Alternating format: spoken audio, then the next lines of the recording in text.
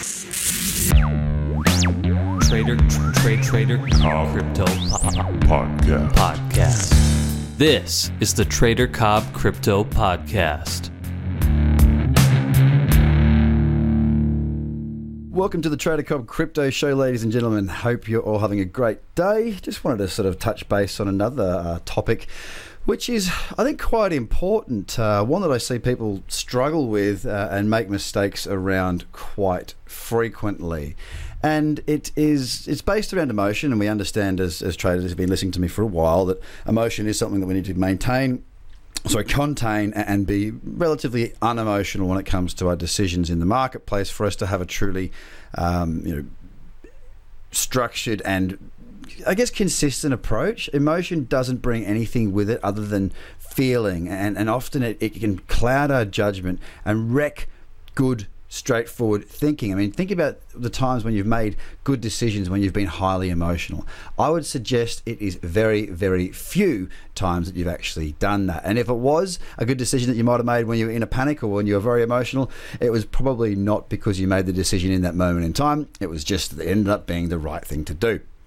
So, when we're talking about trading and eliminating emotions, there is something we need to be aware of, and that is panic. You know, when panic sets in, it's not something that you need to have a plan before it happens or as it's occurring to stop it effectively. You don't want to panic. You want to prevent panic. Now, how do you do that? How do you get to a point where you can catch yourself before you spiral? Because what tends to happen is, and this probably has happened to a number of people that are listening right now, they'll take a trade, they'll lose.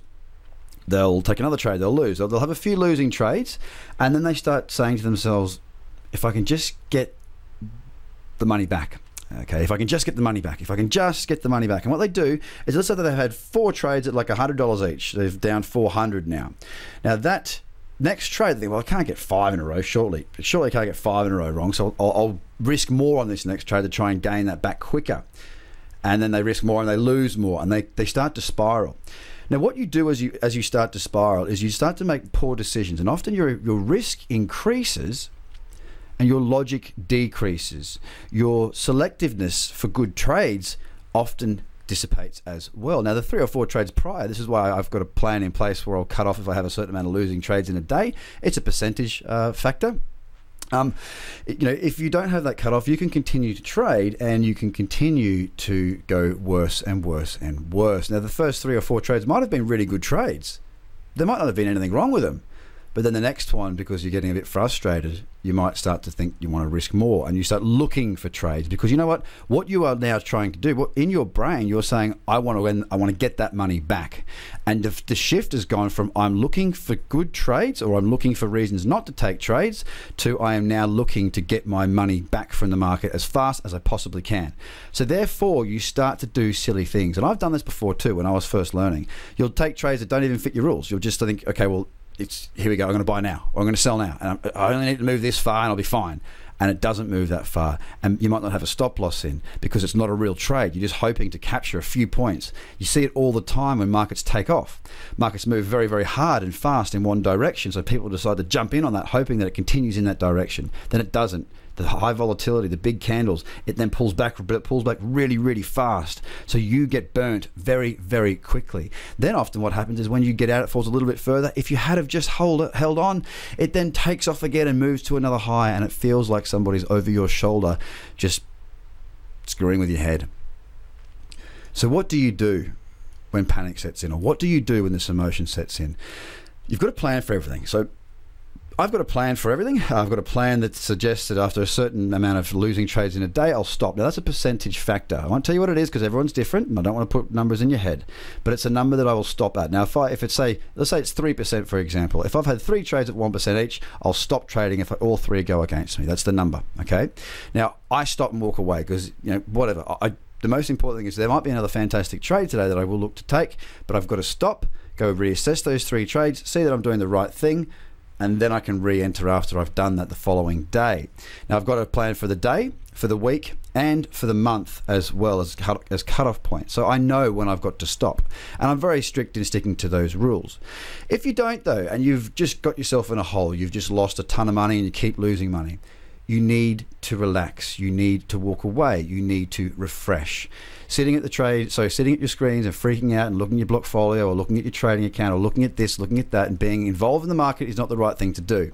You need to have a plan. You need to know what you're going to do. That might be walk away from trading for a few weeks, completely, altogether. It might be you just need to go for a walk, go for a surf, do something. But you need to get your head clear, and then you need to assess what has happened and learn from it. And the best way to do that is by taking screenshots, so you can go through the sequence of events and look at the trades. But the problem is when you do start to spiral, very rarely are you doing what you're meant to be doing. You're not taking screenshots. So again, what do you do when you go into a panic? The idea is to not get to a panic. The idea is to have rules in place that stop you from getting into that position. Now, I've got rules for trading strategy. I've got rules for my routine. I've got rules for days that I trade, days that I don't trade. If I don't feel great, I don't trade. I've got rules for taking my screenshots. I've got rules for cutoff points if trades start to go against me.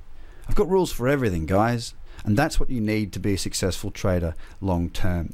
Now, guys, I hope you've enjoyed this podcast. If you do, please jump up onto your Slack groups, your Discord, your Telegrams, your Facebook, everywhere you can. If you've enjoyed it, I'd love it if you could share across those channels, because you know what? If you like it, so too will probably a number of other people as well. Open the door for them to come along and listen to the Trader Cobb Crypto Show. I'd absolutely love it, guys. Also, leaving reviews and star ratings does help. The more or the higher up we go and the more listeners that we get on this show, the better the type of person I get into interview. So I want to continue to give you great content.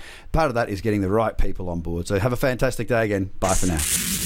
The Trader Cobb Crypto Podcast. Check out TraderCobb.com because experience matters.